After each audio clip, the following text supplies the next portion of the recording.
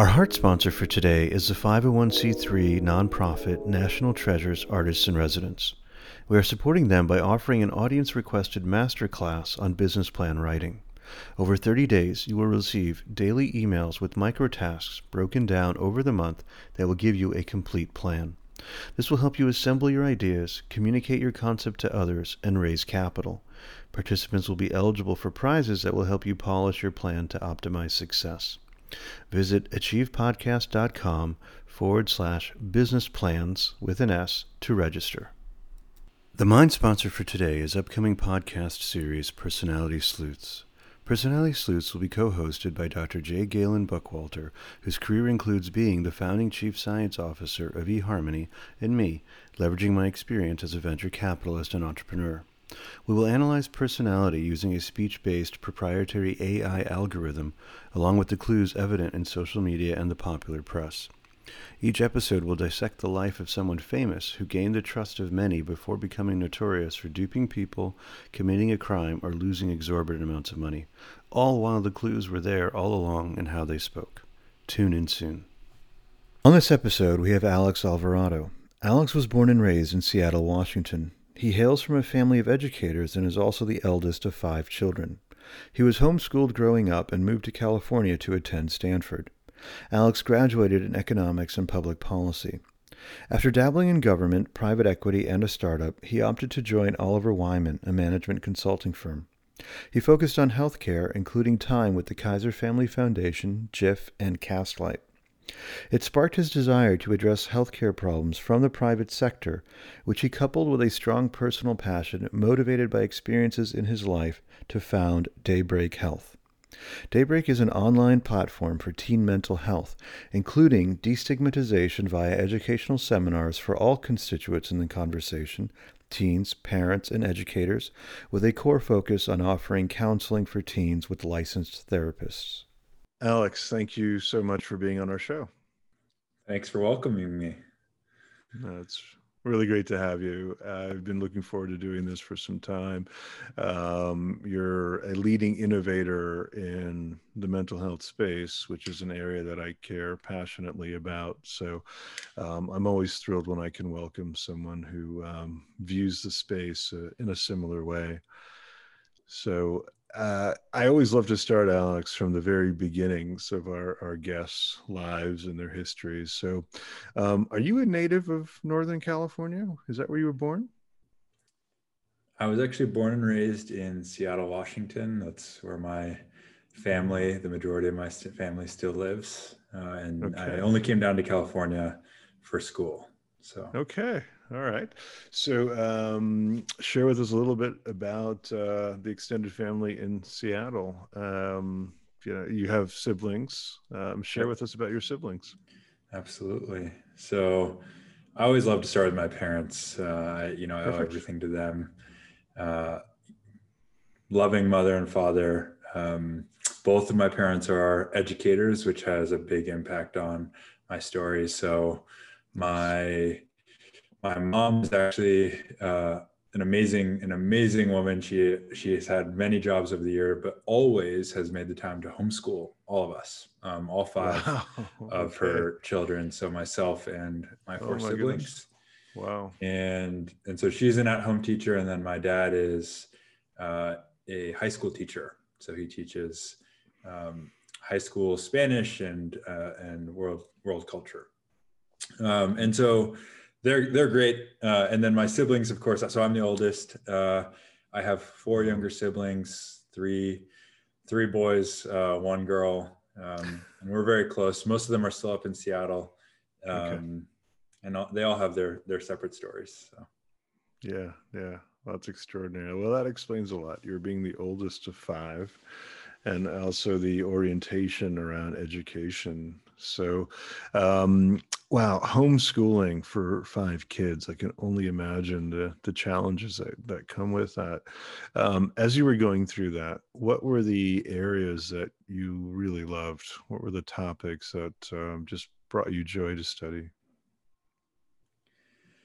I think the biggest thing about homeschooling that I loved was just this sense of independence and kind of getting to make your own way. my mother was, amazing. She guided me in the journey and set a great curriculum, but it wasn't as, dictated or step by step as you might expect in a traditional school. So I really got to choose my way. If math was really taking my fancy, which it always did, I would get to sort of dig a little bit deeper. And that independence extended beyond sort of subjects and also into a lot of how I got to spend my extracurricular time, right? Because I wasn't as boxed in terms of you're at school from 9 to 4 or 9 to 3, and then extracurricular times after. And that allowed me to do a lot of additional exploration, whether it was taekwondo, ballet, baseball, Boy Scouts, whatever it was. My parents always made sure to support me in that and give me time to do that because of the homeschooling. I had the time, which was amazing. Nice. That's quite a set of extracurriculars you just rattled off. Taekwondo, ballet, baseball. Clearly movement was interesting to you and meaningful to you. Yeah. Have you continued with any of those? I get some raised eyebrows about the ballet, but it was an amazing experience. I have not continued any of them, unfortunately. I wish I could say that.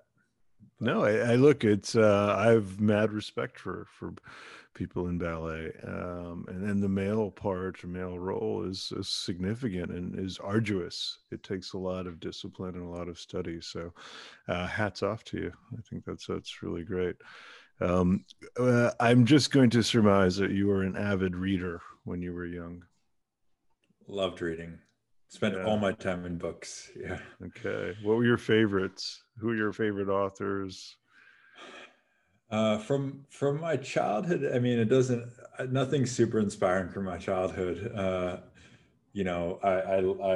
read the classic sort of detective stories, the Hardy Boys or those guys, and probably Lord of the Rings was quite influential on my middle school years. I've always loved that story. I think there's a lot to learn from it.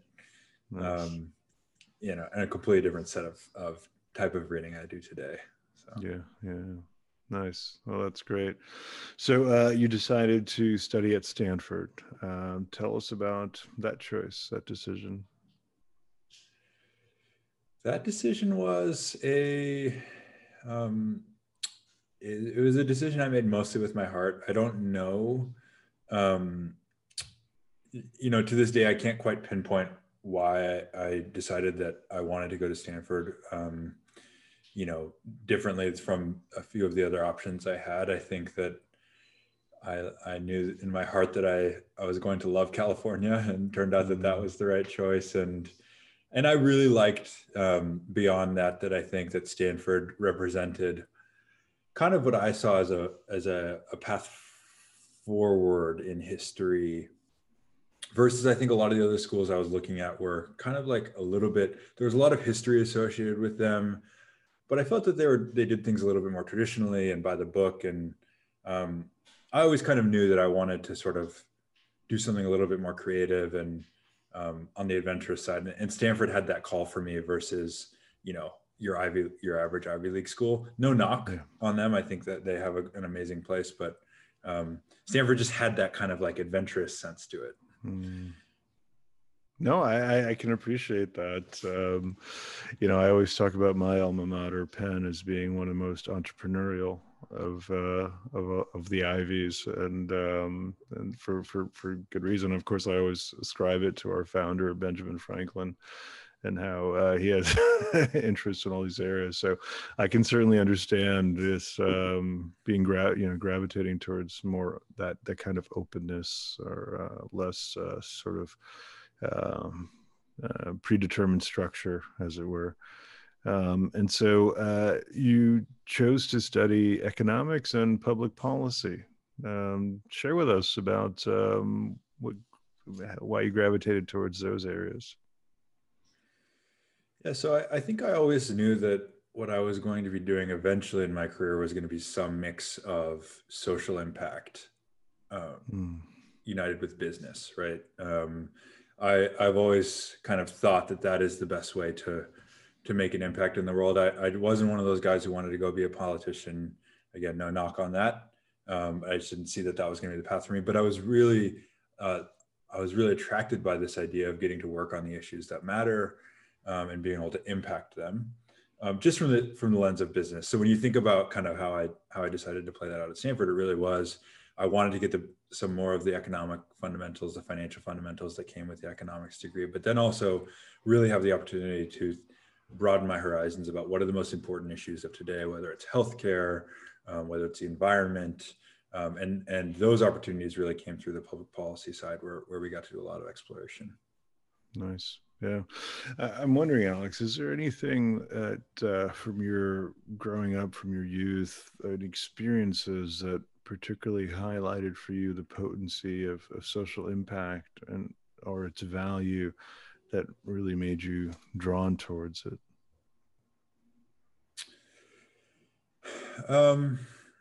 I think, again, sort of my parents have always been a massive impact. And I think that when you think about, I mentioned healthcare and environment, one of the big places I left out is education, in terms of where are the big places that we can make social impact, what are the most important places for us to be focusing on.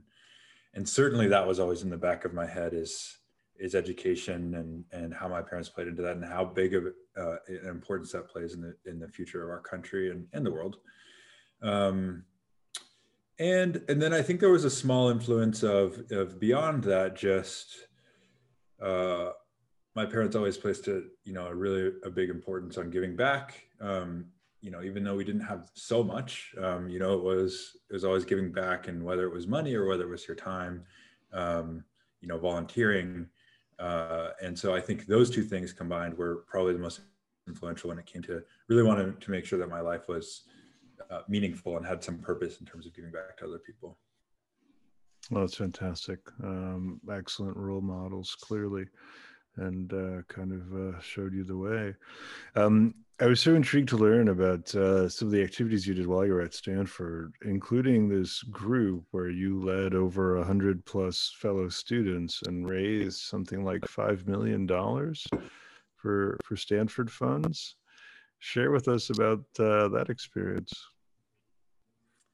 Yeah, so Stanford has an amazing program, whereby they used to run all of their donations for the Stanford Fund, which they no longer do, unfortunately, because calling has apparently gone out of style, and now they do all of their campaigns through email marketing. Right. But this program was essentially, an opportunity for a first job for a lot of Stanford students, or a way to make some additional income, calling alumni and asking them to give back. And so you had this double good of that program, which was, one, giving some additional income to Stanford students, many of whom were on financial aid and needed that income, and allowing them to do something which gave back to the university as a whole, whether it was raising money for more scholarships, whether it was raising money for our athletic program. And so I started that freshman year, and eventually I did not start the program, to be clear. I started with the program Gotcha. freshman year, and eventually by my junior and senior year, I came to be one of the leaders of the program, which had upwards of 100 students. And over the course of my time there, was fortunate to be able to work with a lot of students who each raised more than $100,000 or $200,000 for the Stanford Fund, and was able to guide them in that. Amazing. Congratulations on that phenomenal effort.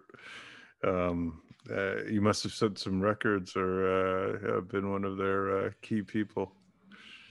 Yeah, I think we did okay. Like I said, it's kind of unfortunate that the program wound down. I think it was really great. While we had it. Yeah. No, kudos, well done on that. So after Stanford, there were a few different roles that you were in. One was with the Treasury Department, and then another with Anthos Capital, and then we were with Box for a little bit doing business development. So just share with us a little bit about those various experiences and what brought you to each. Yeah, as you can see, there I think the common theme there is no theme. You know, a little bit of time with the government, a little bit of time with private equity, and a little bit of time with a startup. I was really trying to find my way, and actually, all of these actually occurred during my time at Stanford. One of the really great things that Stanford does is create a nice room and opportunity for you to pursue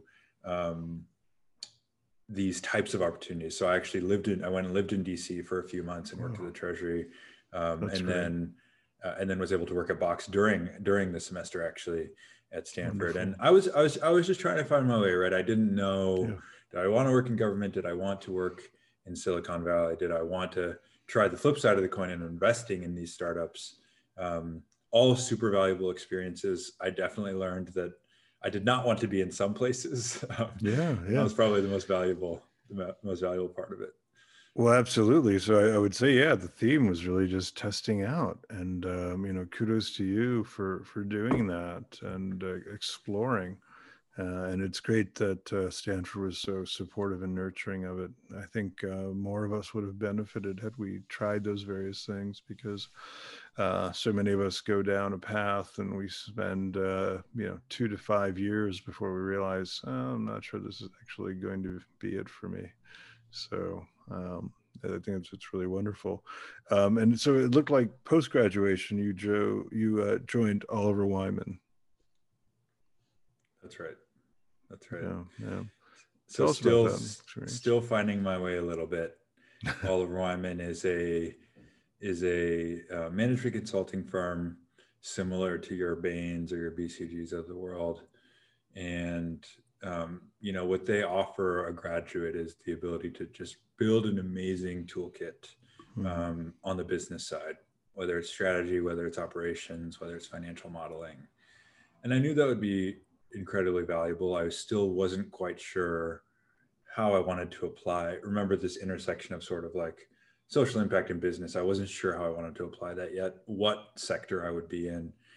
And Oliver Wyman was amazing because they gave me the opportunity to continue to cultivate these business skills. It's almost like going to business school and getting paid for it, honestly.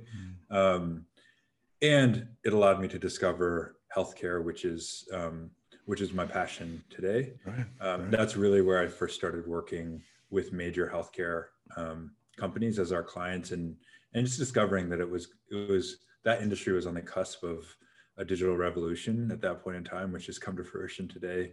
And that's where I decided that I wanted to focus on healthcare specifically. No, that's great.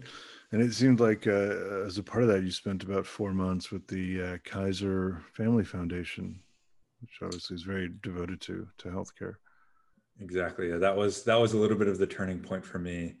That was an amazing opportunity. I mean, the folks down at Kaiser Family Foundation just put out amazing, really thoughtful content on all the biggest healthcare trends of the day. And so I had the opportunity to work with some of the leaders there, thinking about what was going to be the impact of, at the time, what were the exchanges under Obama's administration that were just being rolled out, and how those might impact the private sector. So really just an amazing foundation down there, and a great opportunity I had to learn from some of the thought leaders of the day. That was fantastic. Sounds like a really robust experience. And is that what paved the way for JIF, where it seemed like there was a very strong healthcare focus while you were there? Yeah, so I think where I landed at Oliver Wyman was, look, I love healthcare. I built this business toolkit, but ultimately I was hungrier to be a creator, be on the ground. And there's just a part of what I love, which is actually being part of the creation process of that first creation process. And I felt a little bit with consulting that you're coming in and advising on something that already exists. And so I wanted to try something where it was going to be fresh. And so that's where JIF comes in. JIF was a employer benefit solution that focuses on well-being. And it was a really early stage company. By the time I joined, I had the opportunity to be one of the first business hires, and ultimately the first product hire, and really helped them build a product there from the ground up that was focused on helping employees build healthier habits, and doing that via a really smart smart app that integrated and collected data on all parts of your health and well-being, and incentivized you along with your fellow employees to really improve your health. It's a great mandate. Yeah, absolutely. Absolutely. So what was? Sorry, please. No, it's an important mandate. I mean, I think that one of the things that I learned at Kaiser Family Foundation is that so much of this country's healthcare still runs through the employer, and the incentives are really aligned for large employers, really to make their employees not only perform better at work, but also to feel happier and feel healthier on a day-to-day basis. And so it was really a great opportunity to be able to go in and do something that was so impactful at Jif at that level. Yeah, nice. No, that's really great. And then just trying to piece together your next career move, it looked like Castlight may have actually been a client or was a partner of Jif, and then you ended up joining Castlight outright. Yeah, so Castlight was a partner, and then ultimately that partnership culminated in acquisition. So Castlight acquired Jif. Okay, there you go. And that's how I ended up there. Yep. Yeah. And which you facilitated that transaction, right? I was a very small part of it. Yeah, very small part. I was going to say brainchild, advocate. Advocate, sure, yeah. Don't want to give myself too much credit here. You're being so exceptionally humble. Well, so then you stayed with them until about May 2019. And so I'm guessing that's when you began thinking about starting your own company, which would eventually launch as Daybreak Health. And I'd like to focus more on this. So, I always find it fascinating when really bright people with successful backgrounds, both academically and professionally, that point when they decide that they're going to take the plunge and all the factors that kind of feed into it. So what seeded the idea for Daybreak? When did you first feel like, you know what, this is what the market needs. This is my calling. I'm going to go do this. Absolutely. Yeah. So this is where it goes from, intentional and thought out to just a very personal experience that has impacted me in a lot of ways. But one of the outcomes was, the idea for Daybreak. So in October of 2018, about 6 months before I left Castlight, I got a call from my mom, and it turned out that my middle brother, so the third sibling, had gone through a really significant crisis, and he had actually ended up in the hospital after an escalation that had to do with very long-standing depression that for him had started at the age of 12. Wow. And mental health is a massive topic that impacts a lot of people, and I'm sure we'll get more into it. But for us as a family, I think that it caught us all by surprise, which is part of the problem, is the lack of education around mental health awareness. But it didn't cut us so much by surprise that we didn't know what was happening, right? We had been, to the extent that his crisis was caught us by surprise, but we had been trying to get him support for many years, for at least 5 years leading up to that point, and had not been able to do so because of a lack of affordability when it comes to mental health counseling, a lack of geographic accessibility, the fact that none of these providers work with insurance, and then ultimately just a lack of an ability for my brother to connect with the person who was sitting across the room from him or on the phone with him, because of his unique upbringing and the cultural components that he brought that he couldn't always find a match with. So ultimately, that caught us all by surprise, and obviously was a huge wake-up call for me as a brother to be there with my brother, and really be there for him for the next 6 months, and ultimately what has now been 2 years, in a more supportive role. But also just, I think, really paved the way for me to start thinking about taking a step back and understanding how young people are falling through the cracks when it comes to our mental health system, exactly like my brother did, and how we can prevent more and more of those 10 million young people who are struggling with anxiety or depression, just like my younger brother did. How can we help those people before it reaches a crisis point? So that was kind of a long explanation, but it is at the core of everything that we're working on today. So that was perfect. It was exceptionally heartfelt, and so I appreciate your sharing that, and I appreciate your candor, Alex. That's oftentimes not easy to talk about such sensitive matters. So, but I know you're doing it because you're coming from a place of wanting to be helpful and thoughtful for others. So I do appreciate and admire you're doing that, and gosh, it really emphasizes the profound purpose-driven motivation that you have for what you're doing. It's really exceptional. How's your brother doing today? My brother is doing better. So I think that the great thing about what happens after you go through an escalation like this is that you get a lot more support from the healthcare system, from insurance, and I think that more awareness is raised in your direct, support systems, your family, your friends, and so he's got more support today. I don't think that for many people that mental health is not something that, it's not like a broken leg where it's a cure that can happen, but at the very least, as I mentioned, he's just got more people and more backing around him today, and he's moving onwards and moving upwards. Fantastic. Well, in no small part due to your significant support and help. So, again, kudos for being there for him in that way. Now, the business of Daybreak Health, of course, is matching and bringing therapists to adolescents who are in need of support.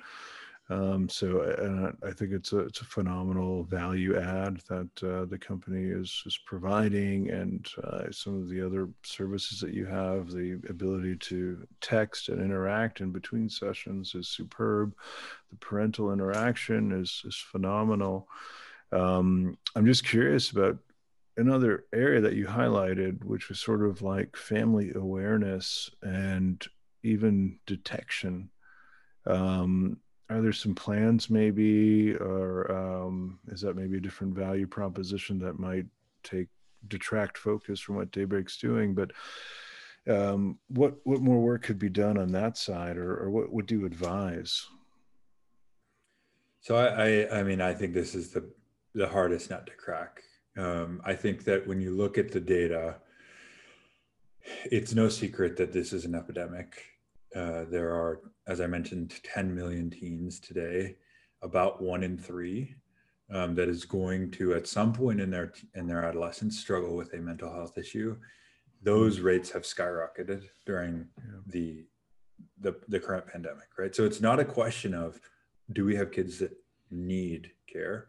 It's more a question of, can we get the education components and the awareness components to align for both the teen as well as the parent? And I think it's really tricky because you have, on the one hand, you have Gen Z, which is, more aware than any generation, thankfully, that's come before them about the importance of mental well-being.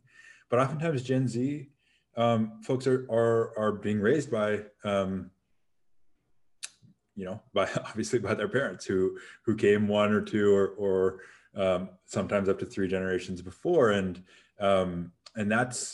that is what's causing a lot of the awareness and education issues. Is you have a teen that may want and need to get therapy, but the family unit does not understand, and particularly the parent unit doesn't understand. And it's not that the parent doesn't want to understand or has bad intentions. It's just that they weren't raised in a environment that we have today where that education exists. So to answer your question, it is a huge part of our focus at Daybreak.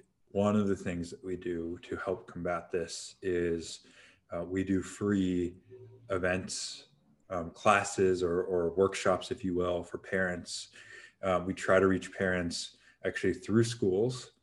And so we partner with schools to host free educational events for their parents on topics. We did one last night, actually, ranging from teen mental health during the holidays to technology and the impacts of technology on teen mental health to potentially even topics around what are some of the warning signs that you might look for from an anxiety and depression perspective for your teen. And so that is one of the ways that we are trying to destigmatize this idea of getting support by framing them less as therapy or counseling and framing them more as educational seminars and workshops for parents.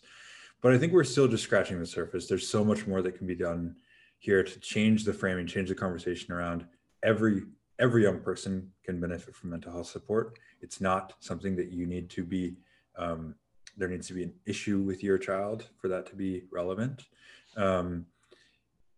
Change that conversation and then get parents the tools and the support they need to make that happen, whether it's counseling or not, honestly. We just want parents to have the tools that they need to help their children develop better mental well-being. Yeah, no, absolutely. And it's so great that you're engaged in those activities because, there has to be creative ways to be able to get the word out or signal. And parents are, engaged parents, I should say, are in the best position to highlight or signal if there's something going on. But I imagine educators are also in a particularly good position because in some cases they're spending more time with kids. Well, I guess not with class segments that are 45 minutes to an hour, but I wonder if maybe that's another access point, training educators to be on alert, and if there's any behavior that may be flagged for further support or resources. I think that's a fantastic point. I mean, when you look at where the signal comes from, you're exactly right that parents are going to have a lot of the signal, and ultimately kids are spending 8 hours a day in school, whether it's with a teacher, whether it's with their counselor, whether it's with a sports coach, where a lot of signal is being given, right? Whether it's attendance, whether it's grades, whether it's acting out in class, whether it's social cues during a sports practice, right? That these are where the signs first come. And the more that we can put the tools in the hands of people that are going to know, which I do think is the education system primarily, plus the family unit, the more that we can give them the tools to understand and then act on those signals, the better place we're going to be. Nice. That's fantastic.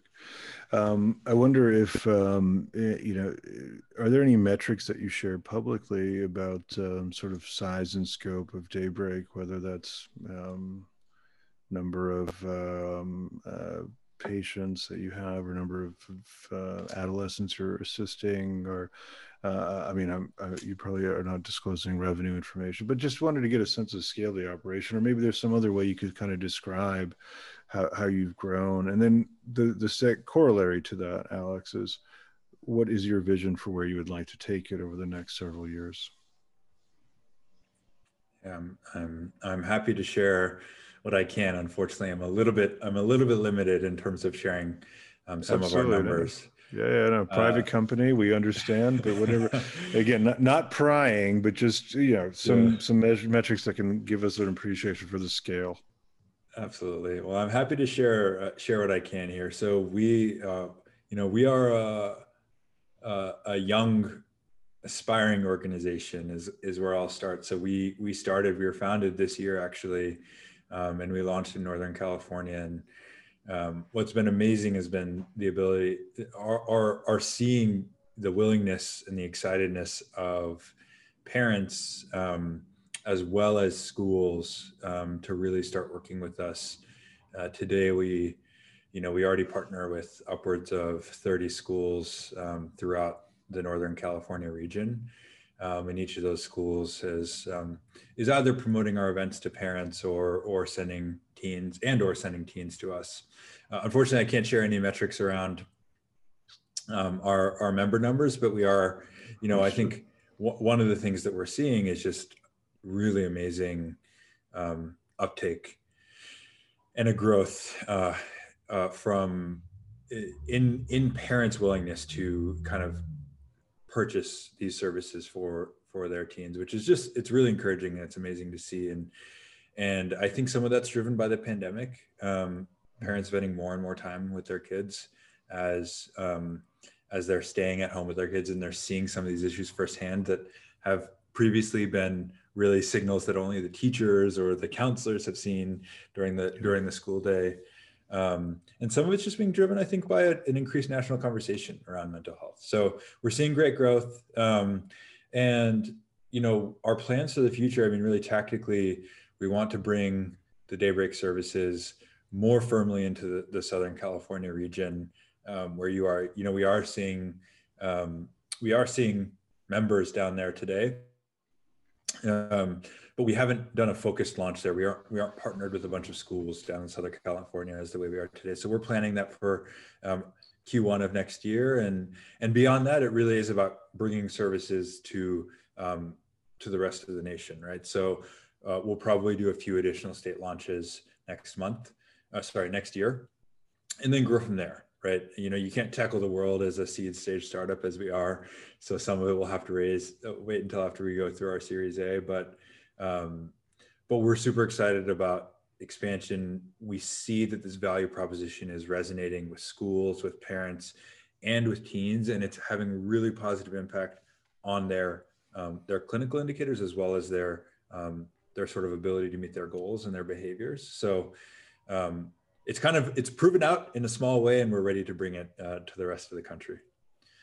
Oh, that's fantastic. Well, we've probably both read Crossing the Chasm. And so that's a key business book that tells you focus on your niche, master your niche, and then move beyond there. Don't try to take on too much at one time. And so, and state of California certainly offers enough opportunity to develop a presence and a mark, and really refine the process to be able to do it on a national basis. Are there licensing issues that you're going to face as you go to different states? There absolutely are. So one of the things that happened during COVID-19 has been that state by state licensing has been relaxed a little bit, but we're expecting that to tighten back up. And so you do have to have a great provider base inside the state that you want to be serving members. And so that's one thing we'll have to keep an eye on is making sure that we go state by state. And that's one of the reasons that we're not already thinking about national scale today. One thing I did want to add, just kind of rounding out the last topic, you asked kind of where is the vision? Where do you want to go? And I think I answered that in terms of geographical expansion, which I think is one component. But I also did just want to say, I think when you take a step back and look at why does Daybreak exist and where are we going, I think that the way we always talk about it is we are trying to help adolescents become happy, healthy, high functioning adults. And the way that starts is very small, what we're doing today with counseling. But when you think about the array and bevy of services that we can provide to adolescents and their families to really help them become adults, and that doesn't mean adults the age of 18. We all know that there's a lot of milestones that happen, whether it's your first job or college, that happen beyond 18. We're really helping people get ushered into that adulthood and have the tools and the skills, I think, beyond what the education system today provides, to really be that mentally well and high functioning sort of happy adult. So that's kind of where we're going. And I don't want to get, too carried away in that. And we are starting very specifically with teens and providing therapy, counseling services, but there's so much that our adolescents need to really become the best versions of themselves that we're excited to be able to provide over time. Yeah. No, absolutely. Well, I love that mission and that vision. That's really fantastic. Alex, I have to say, it's been such a great conversation. You've been very candid, and I really appreciate it. You know, what we talked about potentially even before we came on air, but I think is just such an amazing point that I'd love to leave with is that when you pursue things that really are meaningful to you in the way that I've been fortunate enough to be able to take a personal negative experience and be able to turn it into a positive. I think that just is a next level of meaning and inspiration, and also just joy that you can bring to day to day. So I feel very fortunate that we're able at Daybreak to be able to help a bunch of teens around California and eventually the country. And I love that you identified this this combination of personal passion with doing something that is meaningful to you at scale, and I think that's so important. So, Well, thanks for commenting on that. That is a great way to leave it. But again, I think you really espouse that, represent that, epitomize that combination of those two. So it's really a strong inspiration for all listening to do the same in their lives. So thank you so much, Alex. Really appreciate your time today. no, thank you so much for having me on. I'm such a fan of what you're doing, and I don't think that the story I have is alone in the ability of finding personal passion. You've had so many great guests, and I've been so inspired by their stories as well. So Well, thanks for having me. It's that's an honor. wonderful to hear. That makes it feel like we're doing all the right things, and it's going full circle where guests are inspired by other guests, and so that just is a sign that the audience is as well. So thank you for those comments. I really do appreciate that. Absolutely.